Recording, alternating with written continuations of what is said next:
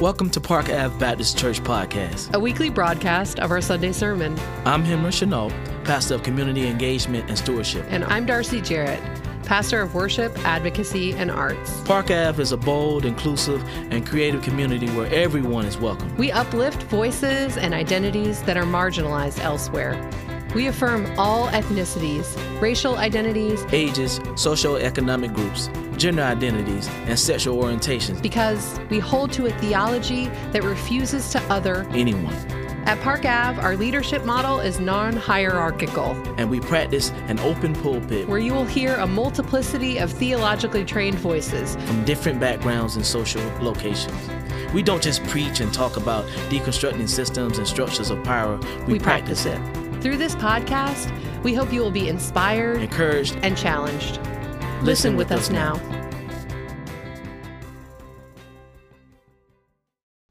Park Avenue Baptist Church, in response to COVID-19, has suspended in-person worship, but that can't stop us. What you'll hear on this podcast is a recording of our online worship, which happens each Sunday at 10 a.m. Join us through our Facebook at Park Ave Baptist or our Instagram at Park Ave Baptist. We hope that you stay safe in these difficult times.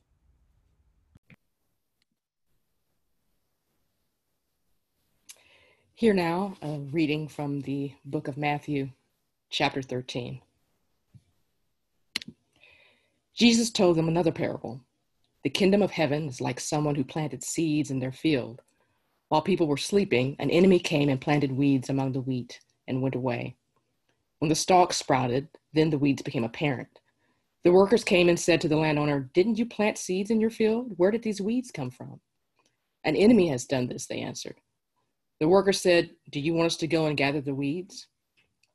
The landowner said, "No, because if you gather the weeds, you will pull up the wheat along with them. Let both grow side by side until the harvest. Then we will gather the weeds and tie them together in bundles to be burned. We will bring the wheat into my barn." Jesus left the crowds and went into the house. The disciples came and said, "Explain to us the parable of the weeds in the fields." Jesus replied, "The one who plants the seeds is the human one. The field is the world, and the seeds are the followers of the kingdom. But the weeds are the followers of the evil one. The enemy who planted them is the devil. The harvest is the end of the present age. The harvesters are the angels. Just as people gather weeds and burn them in the fire, so it will be at the end of the present age. The human one will send the angels, and they will gather out of the world all those people and things that cause people to fall away. They will then be thrown into a burning furnace. People there will weep and grind their teeth. Then the righteous will flourish in God's kingdom. Those who have ears should hear. The word of God for the people of God. Thanks be to God. Good morning, Park Ave. My name is Marthame Sanders. My pronoun preferences are he, him, his, and I want to begin with a framing of this conversation today with my friend Samer Anabtawi, beginning by talking about two of the past series that we've had here at Park Ave. One, both of them were last year. Branching Out was last summer, which actually feeds very well off of our children's moment and the story of Old Turtle, because it's about looking beyond our narrow American Christian lens. And the second is one that we did last year during Native Peoples Month of November. We're going to have another one this upcoming November. But last year was called Unearthed, and it was about doing the work of decolonizing our faith. And so both of those are part of our framing here today. As a content warning, as a heads up, we are going to be speaking about the criminalization of homosexual conduct in Muslim majority countries. That will be part of what we end up talking about. So I want to make sure you are aware of that. We are also going to be talking about ways that the religious word in that context of our current sermon series can be weaponized, as well as be a tool for liberation. So by way of introduction, as I said, my name is Marthame Sanders. My family and I have been attending, and I now say attending in quotes because of our coronavirus attendance, Park Ave for almost 3 years, which is amazing to me. I am a Presbyterian pastor by background. That ministry has become a podcast most recently, and my podcast, AIJcast, is similar to what we're doing today, a conversation, particularly with people who come from parts of the world and places and identities that are unlike mine. And much like Old Turtle, that still feels like a really important thing to know. And I began my ordained ministry when Elizabeth and I were relatively newly married in a Palestinian village in the northern West Bank called Zababdi, which is where we met Samer. So Samer, would you introduce yourself to folks? Sure. Can you hear me? Yeah. Okay, so my name is Samer Anakdawi. I am Palestinian. I met Martha and Elizabeth back in a small town in the north of the West Bank, like Martha mentioned. I was Elizabeth's English student in 7th grade. A few years later, I ended up in the US as an exchange student, and then ended up landing a scholarship in college. I did my undergrad in a small town in Illinois, and then moved on to the University of Chicago for my master's, and ended up in DC for a political science PhD program studying identity politics. And people are sort of like, you know, how did you end up with identity politics, and all of this emphasis on identities and tensions between them and so forth. And I kind of was talking on the phone with Martha last week about this, and sort of go back to my early childhood living in the West Bank. I come from a family that has a diversity of faiths. My mother's side of the family comes from they're Roman Catholic, and my dad's side of the family is Muslim. And so growing up, I went to a Catholic school that had a lot of Muslim students, and I kind of encountered religion there for the first time. And it was interesting because I was always kind of the outsider to whatever group there was on the questions of religion. The Muslim kids knew that I was half Muslim in their mind, and so I was the halfie. I was the one who's kind of like, well, we don't really trust you, kind of one of them. And the Christian kids were also very cliquey, and so they're like, well, but you're also one of them. So I got pretty used to kind of thinking about how do you sit on the outside of whatever group you situate yourself in.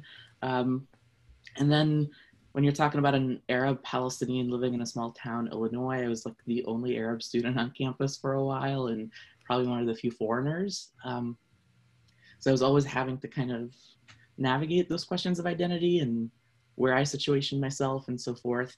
And then I think the most pressing question for me as a Palestinian today is, as we pursue liberation and so forth, how do we do it in a way that's inclusive of everybody? That we cannot liberate ourselves as Palestinians from occupation, from domination of foreign will, if we can't liberate ourselves from things like homophobia and sexism, and that work has to be done by our own. And so my duty as a scholar and someone who's in academia is to kind of use my scholarship to advocate for changing discourses and narratives around stigmatized minorities and people whose rights are being denied, on top of their rights being denied as Palestinians. So that's what I study, and kind of put my research at this intersection of scholarship and activism, I'd say.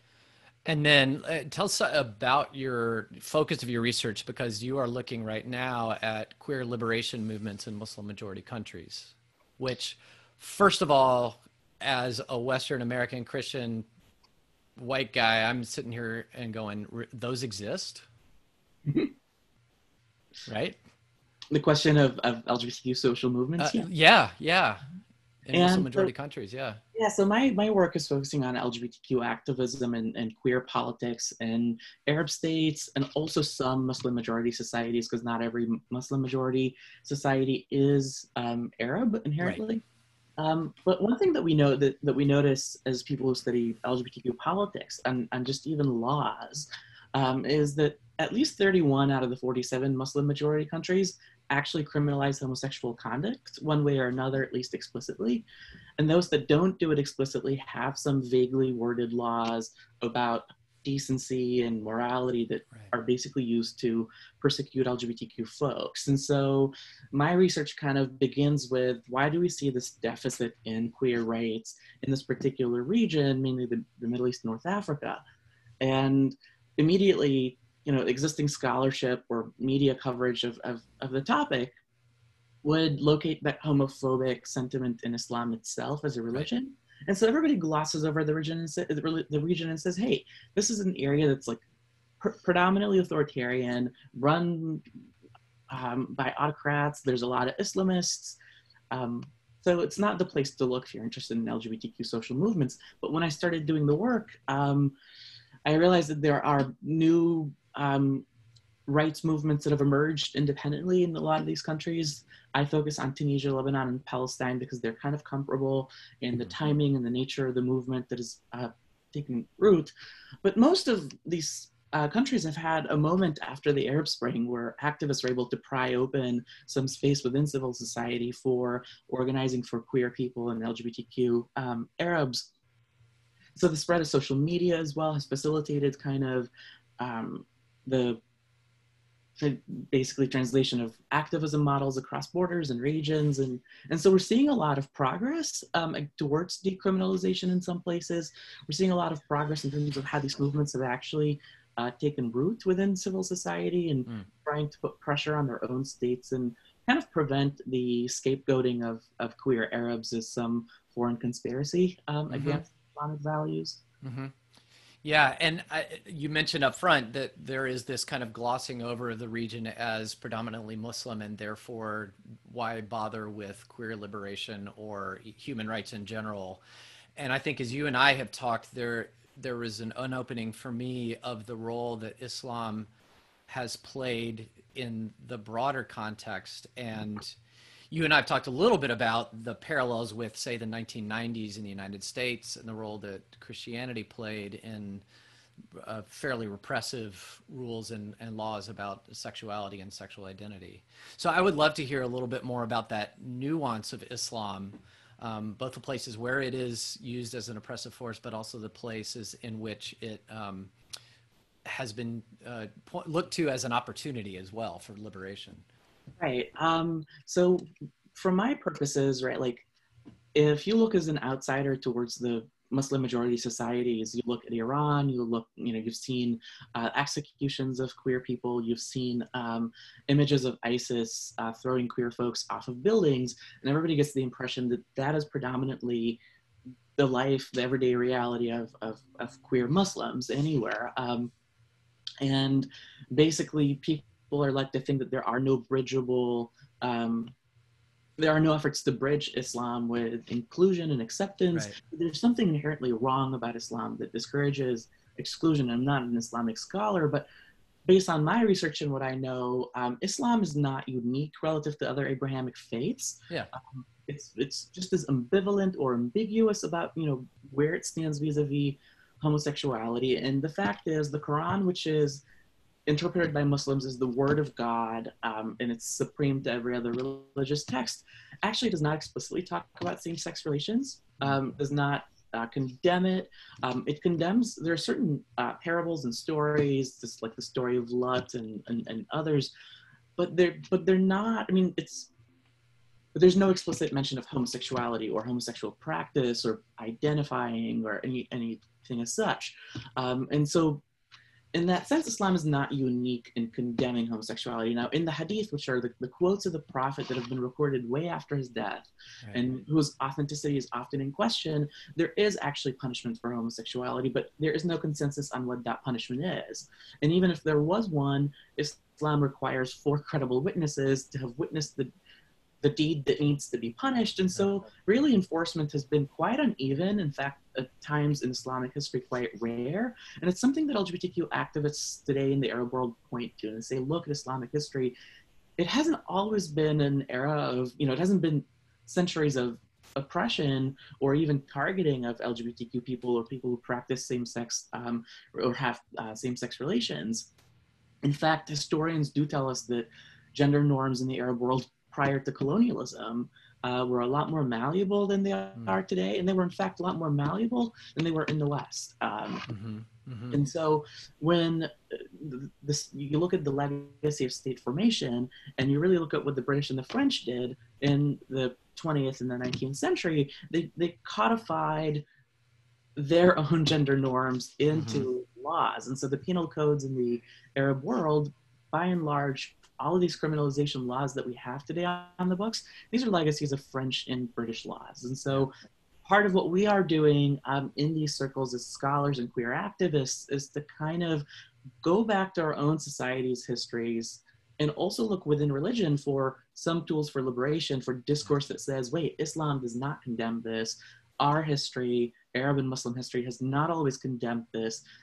And what is the Western legacy of colonization? Yeah. And how did it factor into the stigmatization of LGBTQ folks and criminalizing just LGBTQ individuals?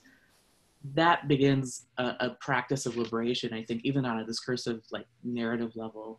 Yeah, it's amazing to me. And this, again, was something in talking to you that was just kind of mind-opening and eye-opening for me is, and then I was reminded of, Elizabeth and I got a chance to travel in Iran quite a while ago and learned a lot about Iran. And the current state of Iran is a situation where those in power are kind of like trying to prove themselves more Catholic than the Pope, as the phrase might go, more severe in their strict understanding of Islam than the most strong Islamists. But that flies in the face of hundreds and hundreds and hundreds of years of Islamic thought and practice in Iran, in Persia, and that Persian identity is a strong part of identity as well. You think about how there's no alcohol consumption within Islam, or the representation of the human form in Islamic art. And yet those are things that happened in the midst of the Islamic flourishing in Iran. Hafez's just read some of Hafez's poetry that is, it's lascivious, it's sexualized, it's about drinking wine and being with sexual partners. You can't put that together with a strict Islamist identity. And yet Hafez, even in modern day Iran, is lauded and celebrated as this great poet. So it speaks to a much more nuanced tradition. And like you said, the role of colonialism, even more nuanced than it is in the West. I was talking to Darcy the other day about how the influence of the Protestant Reformation on Eastern Christianity had a very similar role to what you're talking about, that the Protestant reformers were rebelling against the autocratic nature of Roman Catholics in Europe and went to the Eastern Orthodox Church to try and get theological and historical allies. But what they ended up doing was they ended up bringing that kind of Western regimented norm of identity and delineation of theology to the East. So for example, how many sacraments are there? Well, Catholics say there's 7, Protestants say there's 2. So the Protestants went to the Eastern Orthodox and said, how many are there? And the Eastern Orthodox said, well, there are writings that say 2, there's writings that say 14. As long as you're in there, we're good. But the Protestants said, is it 2 or 7? Is it 2 or 7? And they finally went, it's 7, get out of here. And now the Eastern Orthodox Church says there's 7 sacraments. So that influence of westernized Christianity coming back to Christianity in the place of its birth and turning it into something that it hadn't been is a big part of that story as well. So this to me, I appreciate your bringing all of this into my awareness as a way of talking about the situation in the Middle East and recognizing our complicity as those from the Western tradition, those who have traditions in colonial cultures as part of this oppressive identity. Yeah, if may I add, yeah. One thing to say is these legacies of colonialism aren't just something of a legacy of the past. It's something yeah, thank you. Growing. And one thing that we have to kind of struggle with in queer activist circles in the Arab world right now is how do we make sure that the causes we are fighting for are not hijacked by other forces that are colonial in nature? So for instance, meanwhile, so like, you know, we are in our own spheres trying to kind of change the narrative about LGBTQ folks not being a fifth column, not being traitors, not being a Western conspiracy, not being kind of a Western imposition on our values, which is a narrative that authoritarian elites and states conveniently deploy to legitimize themselves in the eyes of their citizens, stoke fears against, you know, some insider threat. What's interesting here is, you know, while we're doing that kind of work to change this narrative, here comes Donald Trump and his administration, who clearly do not care about queer folks. And start launching these global efforts against to sanction states that do not respect LGBTQ rights. And, you know, here we're sitting thinking, wow, so basically you're just trying to punish Iran for political reasons, Right. by trying to leverage questions of queer rights that are values the Europeans care about, so you want to get them on board. What does that do for us who are fighting on the inside for queer rights? You know, you are just completely contributing to this decades-long colonial narrative, and you're just making our lives worse by claiming that now you are the champion of queer rights and carrying a rainbow flag upside down. So that's the kind of added colonial reality we have to work with. And the fact that there's something called pinkwashing, right? Like the State of Israel and others consistently point to the horrible record in the states around them, and in a way to stoke fear against Islam in the West. Because just all you got to do is show these photos of Iran or ISIS and just say, look what Islam does. You know, Islam is a culture of hate. It's a religion of exclusion. And this religion gets weaponized in that sense here in the West. Even queer rights become weaponized in that way against Muslims in the Muslim world. And they're used to legitimize the war in Iraq, legitimize sanctions against Iran. But the fact of the matter is we have to be cautious here that we don't contribute to these colonial practices of basically pointing to the suffering of queer folks in areas where homosexuality is forbidden. So, you know, in our attempt to help them or help that region, we can't just go and pour, you know, gasoline on the fire, the Islamists or exactly. That is so helpful. I feel like I have to, and I want to anyway, but as a Presbyterian pastor speaking in a Baptist church, I got to talk about Jesus and looking at the parable that we read, because it sheds some interesting wisdom on our conversation. First of all, it's that parable of the wheat and the weeds, which has nothing to do with sexuality and gender and identity. And yet it is the kind of text that can be weaponized. It is a text that traditionally in the structures that try to maintain kind of a status quo and hold on power, looks for the right and wrong. What's the right and what's the wrong? What is the wheat and what are the weeds, so that we can uphold the status quo? And even in that context, that parable is about letting it be, and God will sort it out in the end. But then that becomes a justification for legal frameworks that try to stamp out the abnormal behavior, whatever that looks like. And if you put that in the context of sexuality, gender, and identity, the wheat is the cisgender, heterosexual, normative, two-parent, 2.4 children in a 3-car garage kind of family, and everything else is the weeds. The liberative way of looking at this, and this really just hit me in kind of digging into it this past couple of weeks, wheat is bread. Wheat exists for the baking of bread in terms of human existence. That's how we see it. And even if you're gluten intolerant like me, you recognize that in Scripture, Jesus talks about it as a staple of life. Bread always means something that gives life. Weeds are, and this was interesting, the weeds that we're talking about in that text, there's a particular strain of a weed that looks like wheat until it reaches maturity. It's called darnel or zizanium.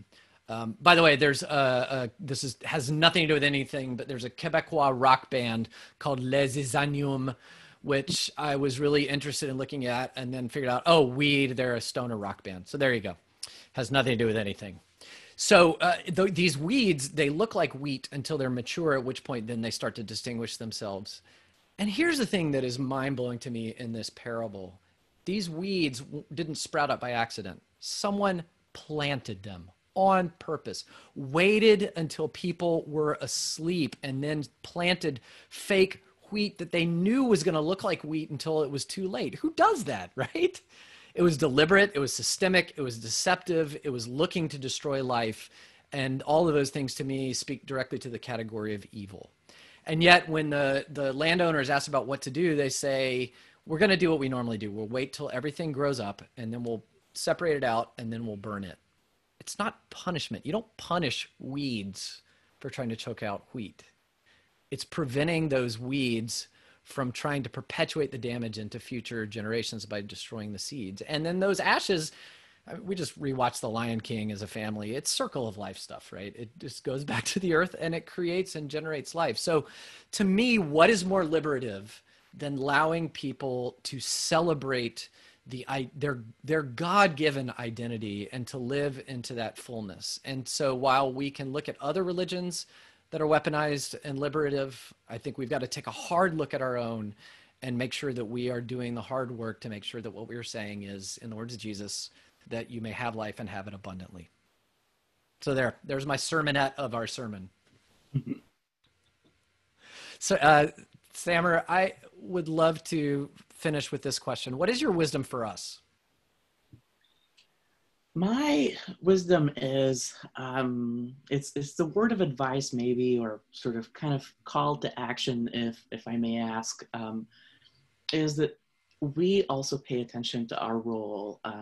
Even well-intentioned people who are activists or want to help marginalized and excluded people, sometimes we end up falling in these savior narratives that are being deployed politically, right? Like I said earlier, there are these nationalist approaches here in the West now that are weaponizing the oppression of queer Muslims against their own societies and against themselves. And we have to be cautious not to fall into those state-sponsored narratives because they are Islamophobic. And maybe it is our job to, one, learn about how Islam is different than other faiths when it comes to homosexuality. And second is to start centering the voices of queer Muslims, at least here in the United States, who are organizing and are visible, and kind of listen to what they have to say about how they use their own faith for liberation, the way many Christians have turned away from the politics of the 80s and the 90s, where religion was being weaponized as a right-wing tool. And Muslims are doing the same thing now, queer Muslims, to say also our religion is similarly allowing and permissive for values of inclusion and respecting the sanctity of the body and the sanctity of the household, and preventing arrests and torture of queer people. So those are kinds of practices that are being used against the state, and maybe those are the kinds of voices that we need to be centering rather than maybe supporting state-sponsored agendas that claim to hide behind liberation to kind of carry out right-wing politics. Yeah. Samer, this is sacred time with you. I have always appreciated you from the time I first got to know you, and it is amazing to hear the work that you're doing. And I am just grateful. Ale Berek. May God bless you in the work that you do for continuing to bring about the wisdom of liberation and possibility in the world. Shukran. Thank you. I am very grateful to be able to actually share a couple of words with you, and even share this just lovely morning with such an incredible and inclusive community. So I'm honored. Thank you. Amen. Thank you for listening to the Park Avenue Baptist Church podcast. If you'd like to worship with us in person, our services are on Sunday mornings at 10 a.m.-ish. We are at 486 Park Ave in Southeast Atlanta, across the street from Grant Park, at the corner of Park Ave and Sydney Street. To find out more about us or get in touch, visit our website at parkavbaptist.com. Now go into a world that is too often unjust, knowing that the God that created you loves you and empowers you to love boldly, live inclusively, and serve creatively.